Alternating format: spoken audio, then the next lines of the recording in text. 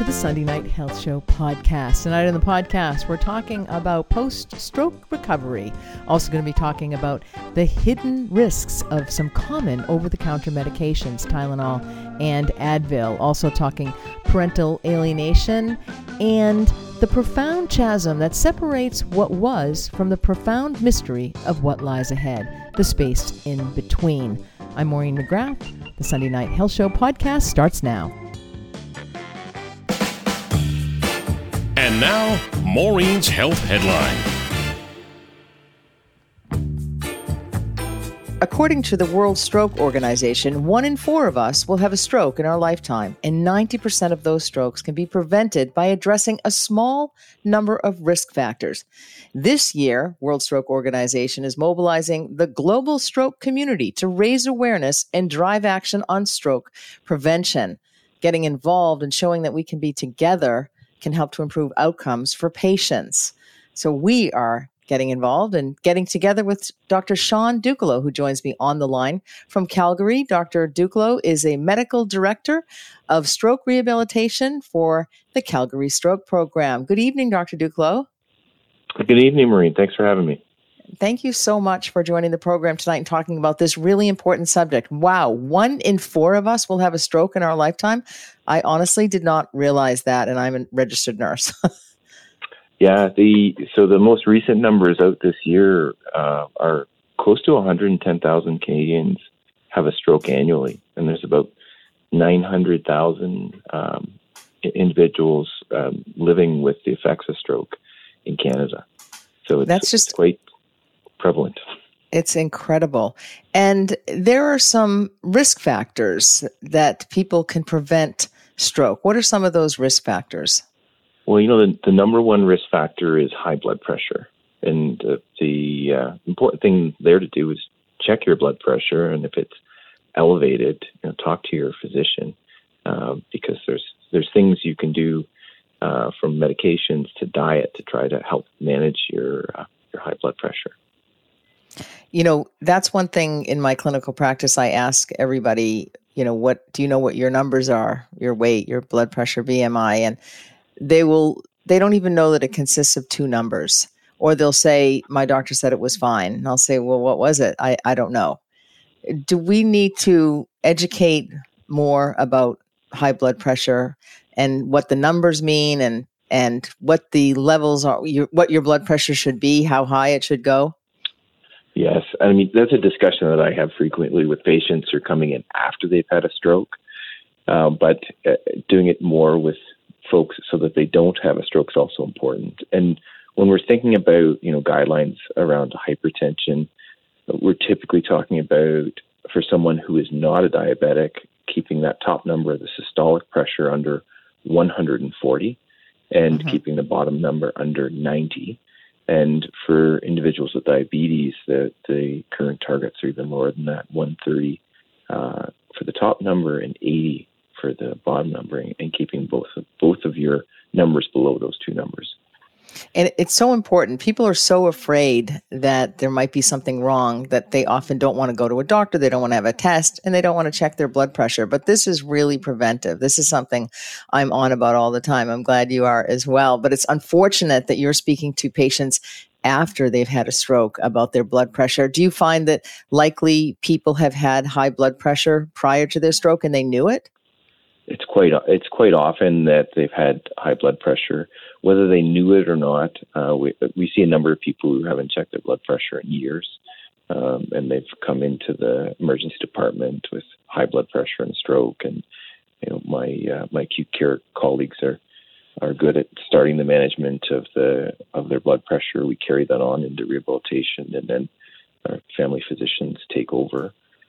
But keeping an eye on that before you have a stroke or a heart attack, for that matter, it's a risk factor for heart attack, is just so important.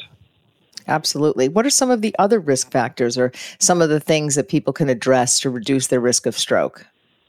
Well, so one is, watching what you're eating, because as we get bigger, obesity is a big risk factor.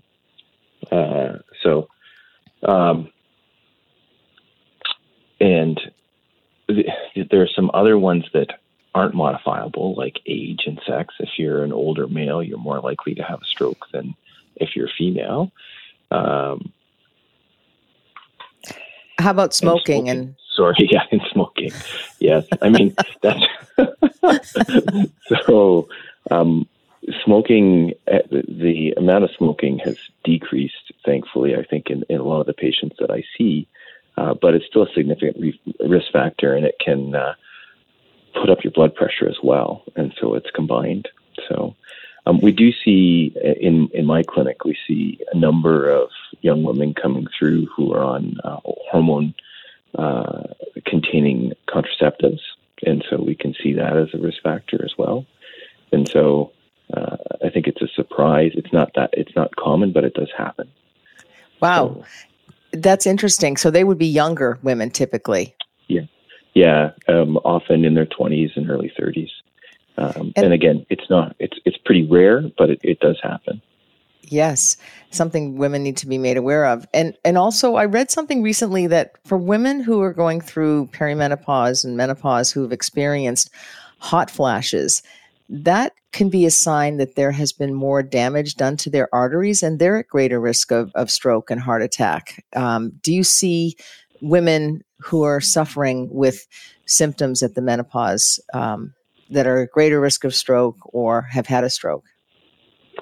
That's an interesting question. And I mean, I certainly see women who are going through menopause who have strokes.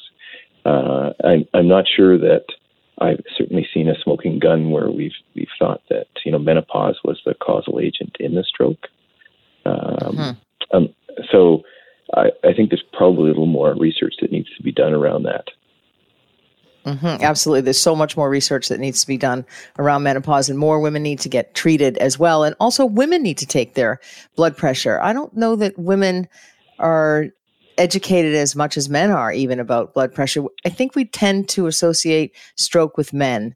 Is that correct?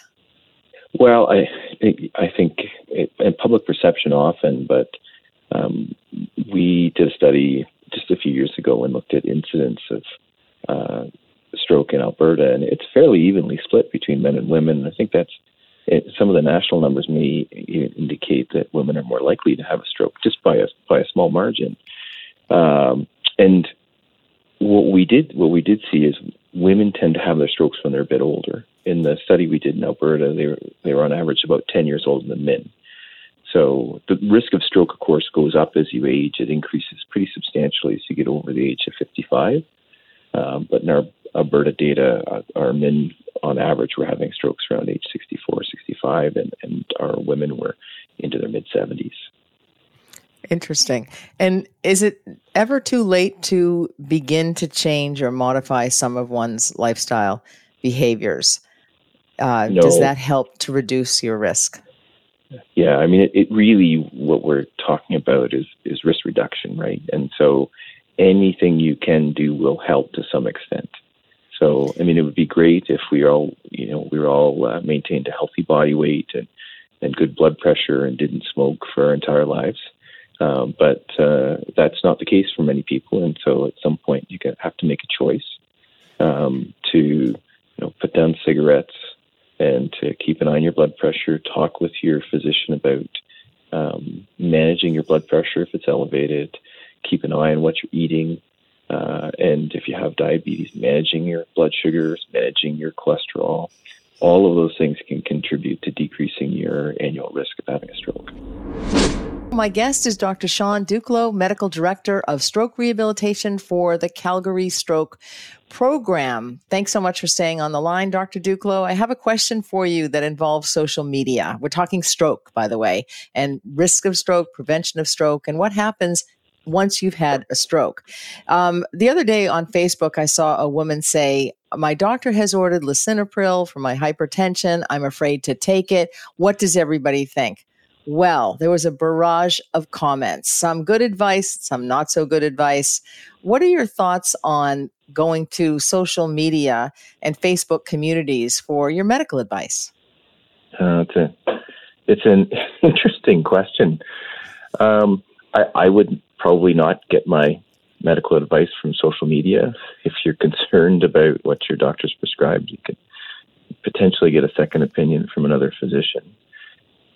Most of our physicians or our nurses in allied health we work with have years and years of medical experience. And there are, lots of people who comment on social media who have no medical experience at all. And that's very concerning for me. Yeah, it's a huge concern for me too. I see it all the time. Yeah. I see people with no medical background selling programs and services that are, then they upsell patients and they give these false promises and misinformation. And I think, it's extremely dangerous. And I do think it's tied somehow to our healthcare system, but that's another segment. How does somebody know if someone is having a stroke? So for that, there's an acronym that they ask us to remember, which is FAST. So if they're having trouble moving their face, their arm, or they're having difficulty with their speech, then it's time to call 911. Realistically, someone who's having a stroke, if you step back from that, it can have paralysis on one side of the body. They can have difficulty speaking. They can have difficulty with vision. It onsets acutely, so meaning it happens all of a sudden. And when it does, we've got a window of just a few hours to be able to get access to therapies to try, if it's a clotting type of stroke, to break up the clot. Those are called thrombolytics. And in some places in Canada, there's access to what's called endovascular therapy, where they actually go up into the artery that's blocked and pull the clot out. But the clock is ticking rapidly if you see those symptoms in someone you care about or someone on the street and think they're having a stroke. Absolutely. And so can people who are having a stroke, does it always end up that they will have sequela or, difficulty walking afterward or difficulty with speech? Well, what happens after? What are the risks of somebody who's had a stroke to their quality of life? Yeah. Well, the risks are quite high. To your first question, in some patients, we'll have something called a TIA, or transient ischemic attack. You'll hear it sometimes called a mini stroke. And in that case, you're dealing with sort of a temporary blockage of the blood vessel that causes the brain not to function right. So temporary paralysis lasts less than 24 hours, and generally patient recovers to their baseline, so what they were before. What we worry about with those is those are foreboding that a big stroke is on its way, and your risk of having a stroke that will lead to significant disability is actually quite high after you've had a TIA. And so those are medical emergency. TIA needs to come to hospital to be seen by a physician, and it may have to have a change in medical management. In fact, likely have to have a change in their medical management in terms of trying to prevent a big stroke from coming. And to your second question about what are the sequelae, I mean, I'm a rehabilitation physician, and so I'll see patients who have a condition called aphasia, where they can't communicate, patients who have what's called hemiparesis, they have trouble moving one side of their body, and so they can't walk or they can't have use of their arm. And we'll also see individuals who have cognitive effects, so they have trouble thinking after their stroke. So the impact of the stroke depends on what part of the brain is damaged in the stroke and how badly that part of the brain is damaged. And people really don't know what part of their brain is going to be damaged, and their life can change drastically after a stroke, suffering things like paralysis and spasticity and difficulty speaking, as you mentioned.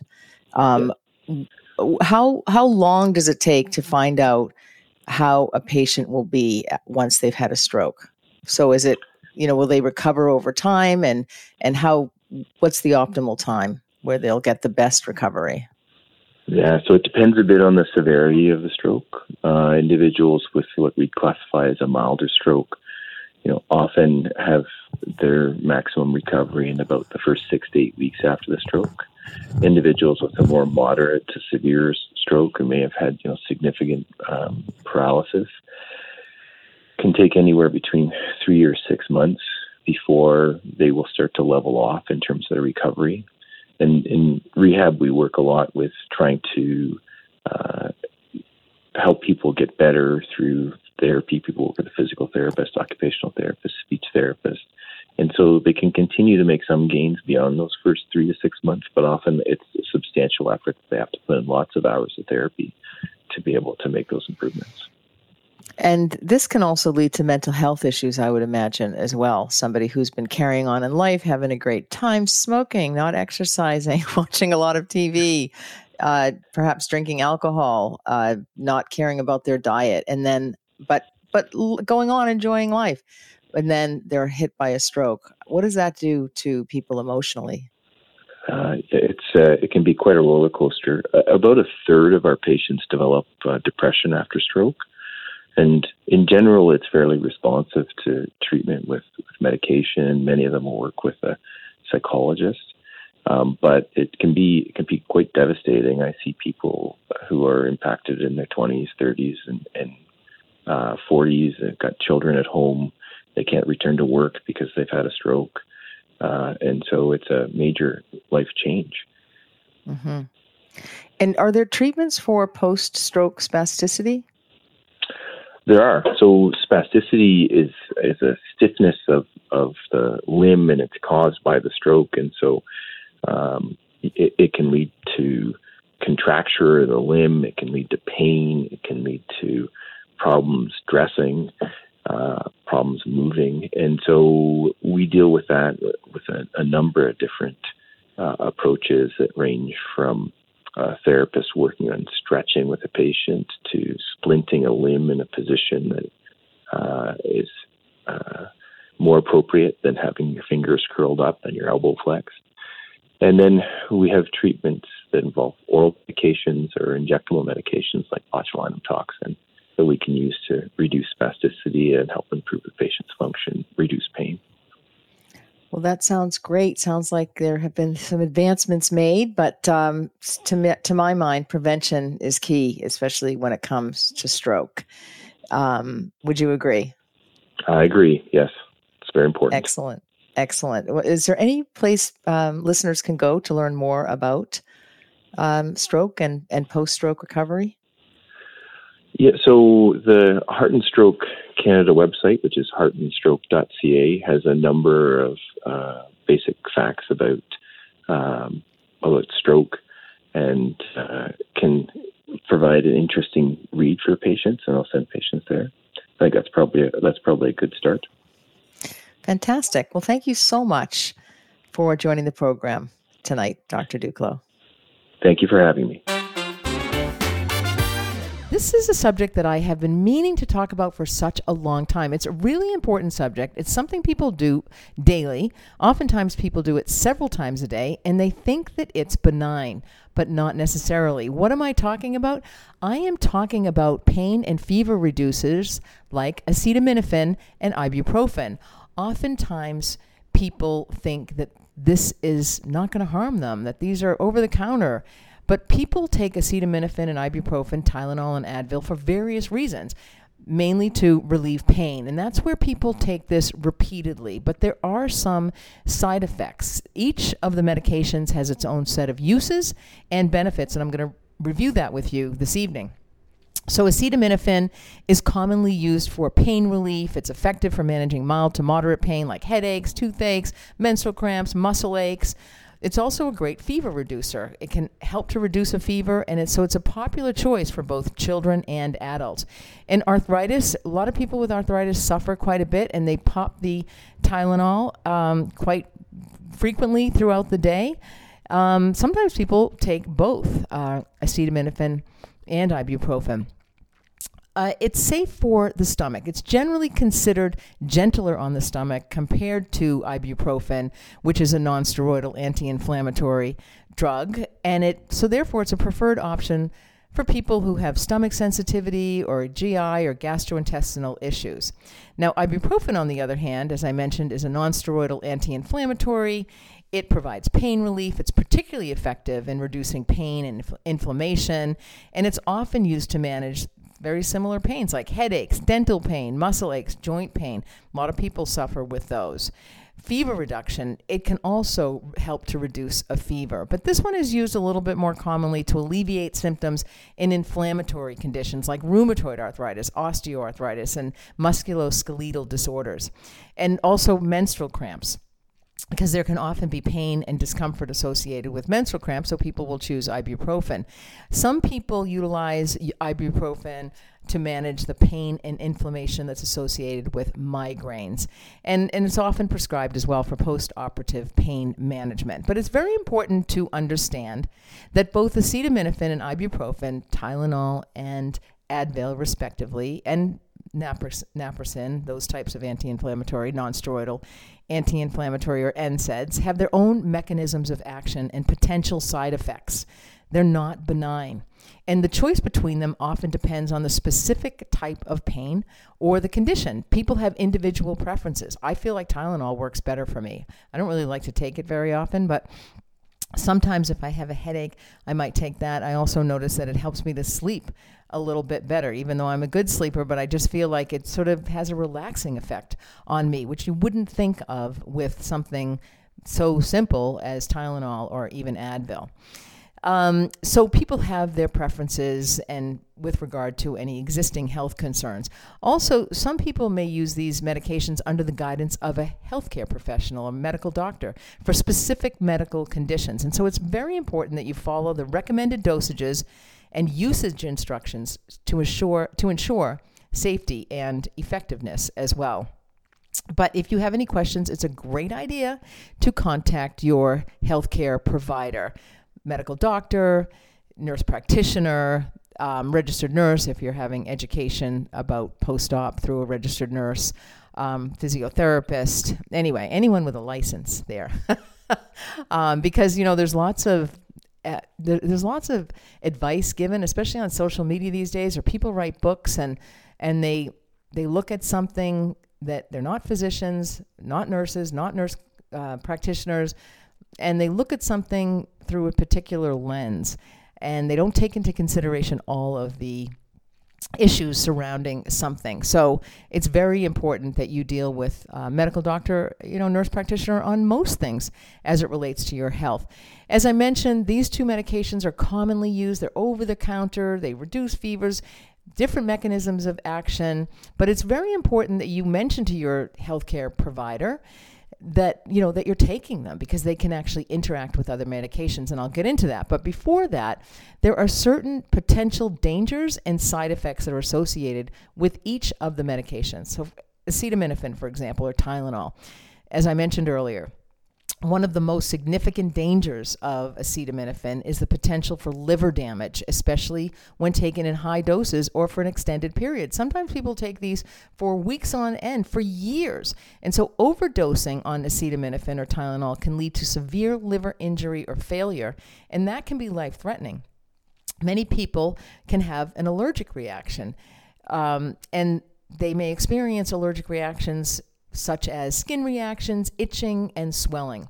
The other thing people don't realize, and think of that liver, is that when you combine Tylenol with alcohol, it can increase the risk of liver damage, as both substances can have a negative impact on your liver. And so best idea is to avoid alcohol when taking Tylenol. I know, I'm sorry, I'm the party pooper here, but it is very important, because you really do not want to have liver damage or any impact on the liver. In terms of ibuprofen, which is the non-steroidal anti-inflammatory, or we see it in like Advil and also naproxen, this can cause irritation and damage to your stomach lining, and that can lead to stomach ulcers, bleeding, and abdominal pain. And so the best thing to do is to take your Advil with food or use the lowest effective dose, because both of those will help to minimize your risk of getting gastrointestinal or GI issues. There is some evidence to support that long-term high-dose use of ibuprofen may increase your risk of a heart attack and stroke. always best to get to the reason you're having the pain and to try to deal with that as opposed to masking it or putting a Band-Aid on it. People with a history of heart disease, high blood pressure, or other cardiovascular issues should be cautious when using ibuprofen and definitely should do so under the guidance of a healthcare provider. Prolonged use of ibuprofen, these non-steroidal anti-inflammatories, can lead to kidney damage in some people, especially if those people are dehydrated or if they have pre-existing kidney issues. And of course, because ibuprofen is a non-steroidal anti-inflammatory drug, or an NSAID, NSAID, it can interfere with blood clotting. And so there is a bleeding risk. So your bleeding risk may increase with the use of ibuprofen, particularly if you are taking blood thinning medications. And a lot of people are taking blood thinning medications these days, as we've heard in terms of stroke and cardiovascular disease. We've heard that in the past on the program, even tonight.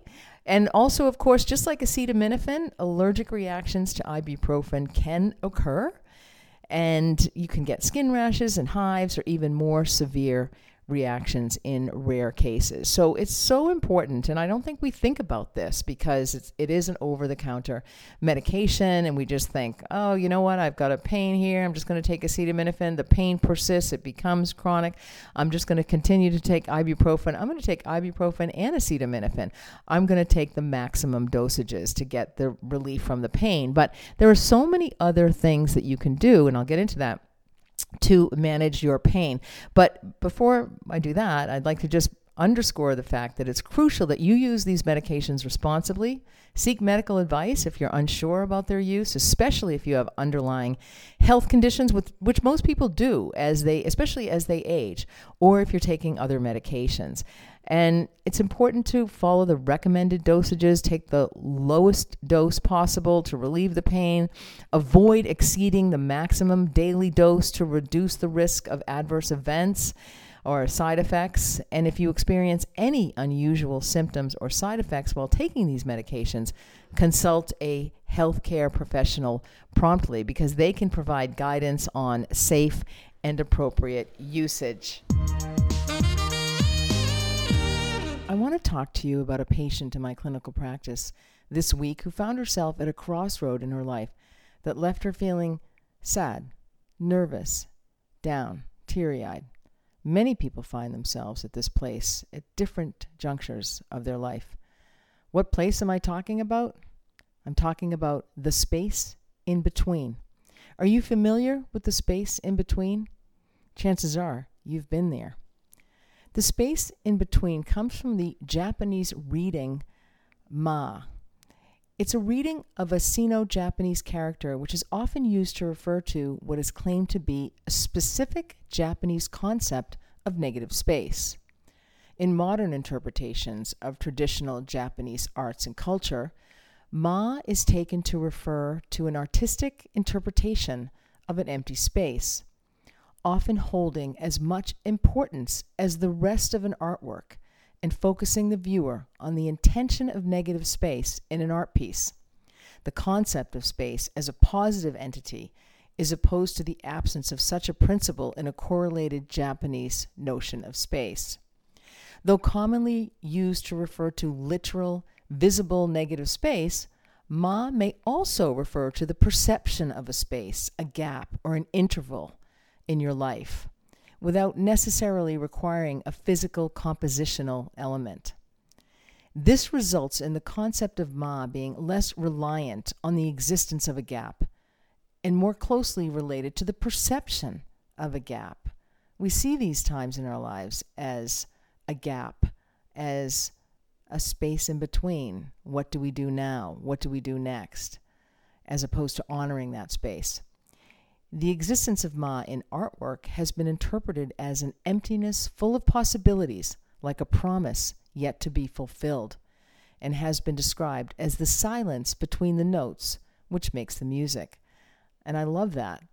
How often have you been at a place in between jobs, just came out of a relationship, retiring, different time in your life where you're like, what's next? Is this it? My patient this week suffered job loss, marital breakup, launching her kids. She was an empty nester. She was really empty because at the same time that her children went off to university, her husband left. And she found herself at a place where she was incredibly unfamiliar. The space in between is what I told her. That's where she was. The silence between the notes, which make the music. In other words, things can get better. Call me an optimist. Go right ahead. Others have. It's that void that permeates the gaps between situations or relationships or a time in life. It embodies that inherent energy perceived within a specific void and serves as a momentary pause within the ongoing motion or continuous flow of life. Stricken with a sense of unease, anxiety, and profound loneliness, my patient found herself far from content in her current situation.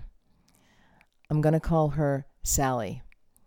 Sally was perpetually busy and was ill-equipped to face the emotional toll exacted by her children's departure from the nest, not to mention the breakup of her marriage. She found herself at the space in between. She had no job, no husband. The children were gone, for the time anyway. The space in between who she was and who she is becoming, I told her. As a devoted wife and a full-time working mother, the years hurried past Sally in a blur. How many of us can relate to that? You just think, did that just happen? Where have those years gone? Where has the time gone? The dreams and aspirations that once united her and her husband crumbled into a pile of ashes. It left her feeling empty, echoing space in their wake. She was alone with her thoughts and looking back at her life wondering, is this it? Have you ever looked back at your life and thought, is this it? Many people do. I see a lot of people in my clinical practice at different stages of their life wondering, what happened? Why did I make that decision? What does the future hold? It's that space in between. But when you're there, you're looking back and anxious about the future, and you may often think, is this it? In the tapestry of our existence, we often find ourselves at the culmination of a significant life chapter, the juncture by design, the inexorable march of time, the hand of destiny. It's a poignant encounter that you might have with illness, choices, or a seismic shockwave of trauma. And all of that ushers us into a curious realm. Here we confront the profound chasm that separates what was from the profound mystery of what lies ahead. A space pregnant with the echoes of our personal history and vibrant with the secrets of tomorrow's promise, shrouded in tantalizing veils of uncertainty. And that's what we have trouble living with, those tantalizing veils of uncertainty. We want to plan. We want to know what to expect. But you know what? Life isn't like that. Life comes out of left field sometimes. A stage 4 cancer diagnosis can change somebody's life in a heartbeat. A time when it all seems like your world has crumbled down around you. But what I said to my patient, Sally, and what I'd like to say to you, is that it's in these moments that we stand on the precipice, gazing out at this vast expanse that lies between the familiar territory that we're so used to and of what was, because we've lived it, and the enigmatic, uncharted realms of what the future holds. Be positive. This can be a very difficult time of life. These things that occur, and oftentimes they occur as a perfect storm. And when we don't know what to do, maybe just don't do. Maybe appreciate the space in between. We've talked about this in the past, and so many of you were interested and texted in and had shared your experiences that I thought I would bring her back again to talk about parental alienation. Natalie Forchuk is the founder and advocate for Parental Alienation Support Canada. She joins me on the line. Good evening, Natalie. How are you? Good evening, Maureen. I'm great. How are you? I'm doing very well. Thank you so much for asking. Now, through Parental Alienation Support Canada, you support people mentally, physically, and emotionally through parental alienation. This is something that you are familiar with as it happened to you. Can you share your story with the listeners? Yeah, absolutely. In the fall of 2016, my children transitioned to living in Ontario. So the little bit of backstory is we planned to move in September of 2016 to Burlington, Ontario. Both my ex and I, even though we weren't together anymore. And my very best friend was living there. And she's part of the reason that I wanted to move. I wanted to move away from Vancouver. There's a lot of baggage here. I wanted a fresh start. Kids get a fresh start. And so the three of us agreed that the kids would start the school year on time, and therefore she would become their guardian, and my ex would move out there, and then I would move out there in December because I had a business to close down. Now, this person had been in our lives since my daughter was 6 weeks old, so no fear there. Legal documents are drawn. Fantastic. We fly out there, kids start school, they're settled in, they've got scouts, they've got guides. I'm back in Vancouver, and I'm going back and forth now to Toronto every 3 weeks to see my kids, and I'm talking to them every day. In the course of 6 weeks, suddenly my children refused to speak with me. And both my ex and my best friend were telling me, well, there's some things coming up, Natalie, that they don't like about you. There are things that you've done that scared them. And I started talking to a counselor there who told me that she wouldn't allow me to talk to my kids. Over the course of 4 months, I lost complete contact with my kids, and my ex and this person blocked me from even seeing them when I flew to Ontario. So I'd be flying there, and I would not be able to see them. Now, many people ask me all the time, why didn't you call the police while you were there? Why didn't you move earlier? And it's complicated. When you're in early PA, especially if you don't know what it is, you can't put a name to it, you're in denial. I had no idea what this was. These were people that I trusted, people that I gave my children to, and suddenly my children hate me. I moved out on December 19th, 2023, on a very cold, dark, snowy night in Ontario. My children were residing 2 blocks away from me at my best friend's house, and I couldn't see them. Tried to talk to my ex? Absolutely not.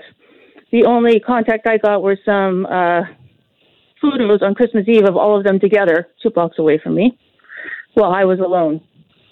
I continually tried to see them over the course of December into the new year of 2017. My children's birthdays are both in January 2017, and I wasn't able to see them. At this point, I'm sending emails every day and texts every day to my ex and to this other person saying, we need to solve this. What can I do? At this point, I'm not working yet in Ontario, so this is a full-time job. And I am devastated. I have videos that I made daily at that time, and it's horrible to go back and watch because I just didn't know what to do. On January 16th, I was served for sole custody by my ex, and that began the court process. He engaged the top divorce lawyers in Toronto, so I had to engage a top lawyer in Burlington. She's actually a criminal defense lawyer, and we began the process of going to court. We went through 5 court dates over the course of January to May of 2017. All during this time, I am not seeing my kids. They are kept from me. I can't show up at the school. I can't pick them up. I haven't seen them. I haven't talked to them. Like, by the day, the chasm is growing in my heart of not seeing my children. It was horrible. I was a shell of a person. Finally, we had a long motion, which is a trial. It was ruled parental alienation, which was very rare back in 2016. We had a great judge, but I still didn't get my kids back.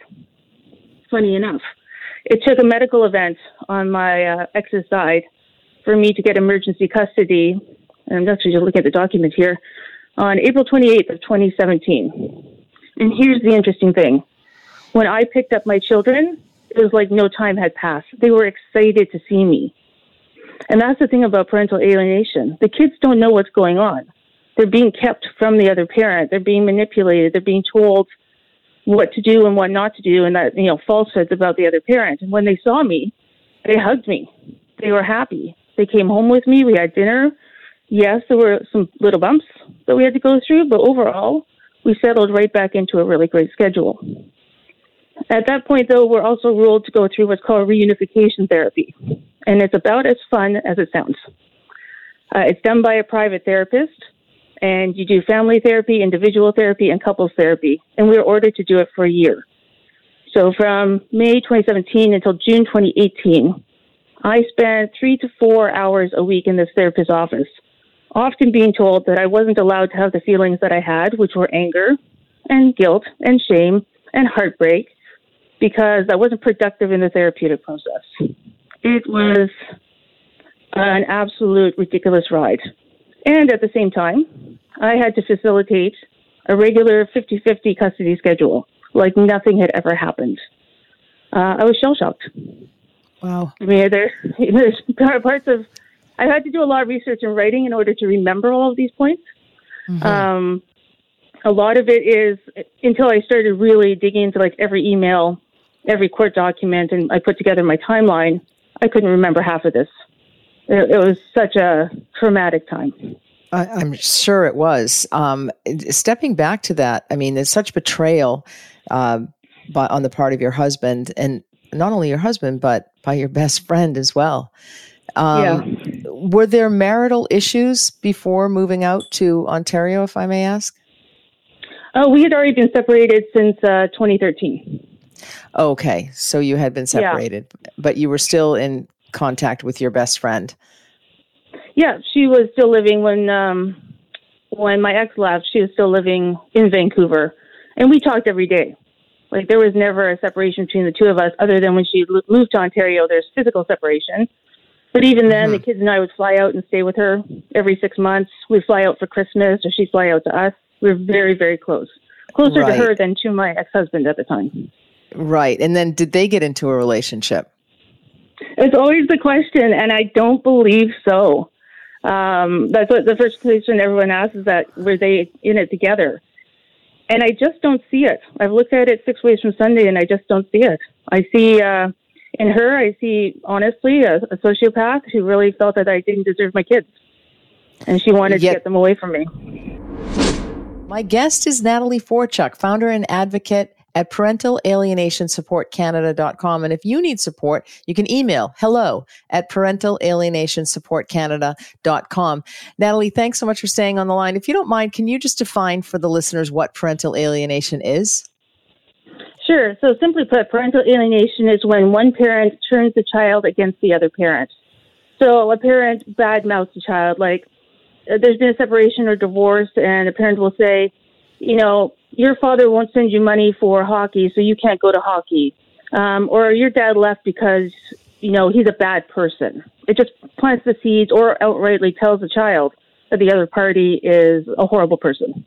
Mm-hmm. And if you're just joining the program, Natalie shared her heart-wrenching story about her own parental alienation, where her ex-husband and best friend turned her children against her, and then they wound up in court and in rehab therapy to get the family back together in a certain way, a way that was more amicable. And Natalie, where are you and your children today in this process? Today it's actually interesting because I've been re-alienated from one of my children. So my daughter lives with me on the West Coast, and my son has remained in Toronto with his father, and I haven't seen my son in 2.5 years. And so you were reunited with your son and daughter, and how long did that last? From 2017, mid-2017. Things got really good in about 2018 until May of 2021. And was it the same couple that they're not a couple, apparently, that the ex-husband and the best friend? It's hard to believe, but and listen, I viewers will probably say, yeah, right. No, they probably were. And I actually don't know. So yeah. We never know what goes on behind closed doors. Correct. But so did the two of them then re-alienate your son? No, it really was this time just my ex-husband, although I do know that they remained in communication. So it's possible, but she wasn't present. She actually returned to Vancouver in 2018 to live out on the West Coast again, which is where she's from. Mm-hmm. Women supporting women, huh? Yeah, right? Yeah. I mean, you hear these stories, best friends, having affairs with, their best friends' husbands, that kind of thing. So now you're with one child and the other one has been alienated against you, which brings up another problem which I don't know that your ex is realizing, but then it separates the siblings from one another. I mean, this really, and I hope it hasn't, but this has the potential to inflict tremendous mental health issues on children. Absolutely. I know for a fact my daughter is suffering with mental health issues, and it is regards to all of this trauma and turmoil and chaos. I can only imagine for my son, but to split a family in the way that it's been split, which was aggressively and one-sided, not in agreement or in tandem, can only do harm to all parties. Absolutely. And, parental alienation, or PA, as you said, profoundly affects both children and the alienated parents. And children of parental alienation are at increased risk for future trust, relationship issues, depression, and substance abuse. And I've seen that in my clinical practice. I'm thinking, coming to mind a woman who turned her children, or tried to turn her children, against her ex-husband. And one child has depression, another one has anger issues, and another one has substance abuse issues. And the pain for you, it just must be excruciating. It is. It's a pain I live with, obviously, on a daily basis, and it's taken a lot of self-work. I do attend therapy regularly. That's an absolute must. And try to work through it every day. As of today, my son is in grade 12, and I'm missing his grade 12 year. And, there are constant reminders around everywhere in life. There's other teenagers that I see every day, and I constantly live in that place of grief, a cycle of grief that never ends.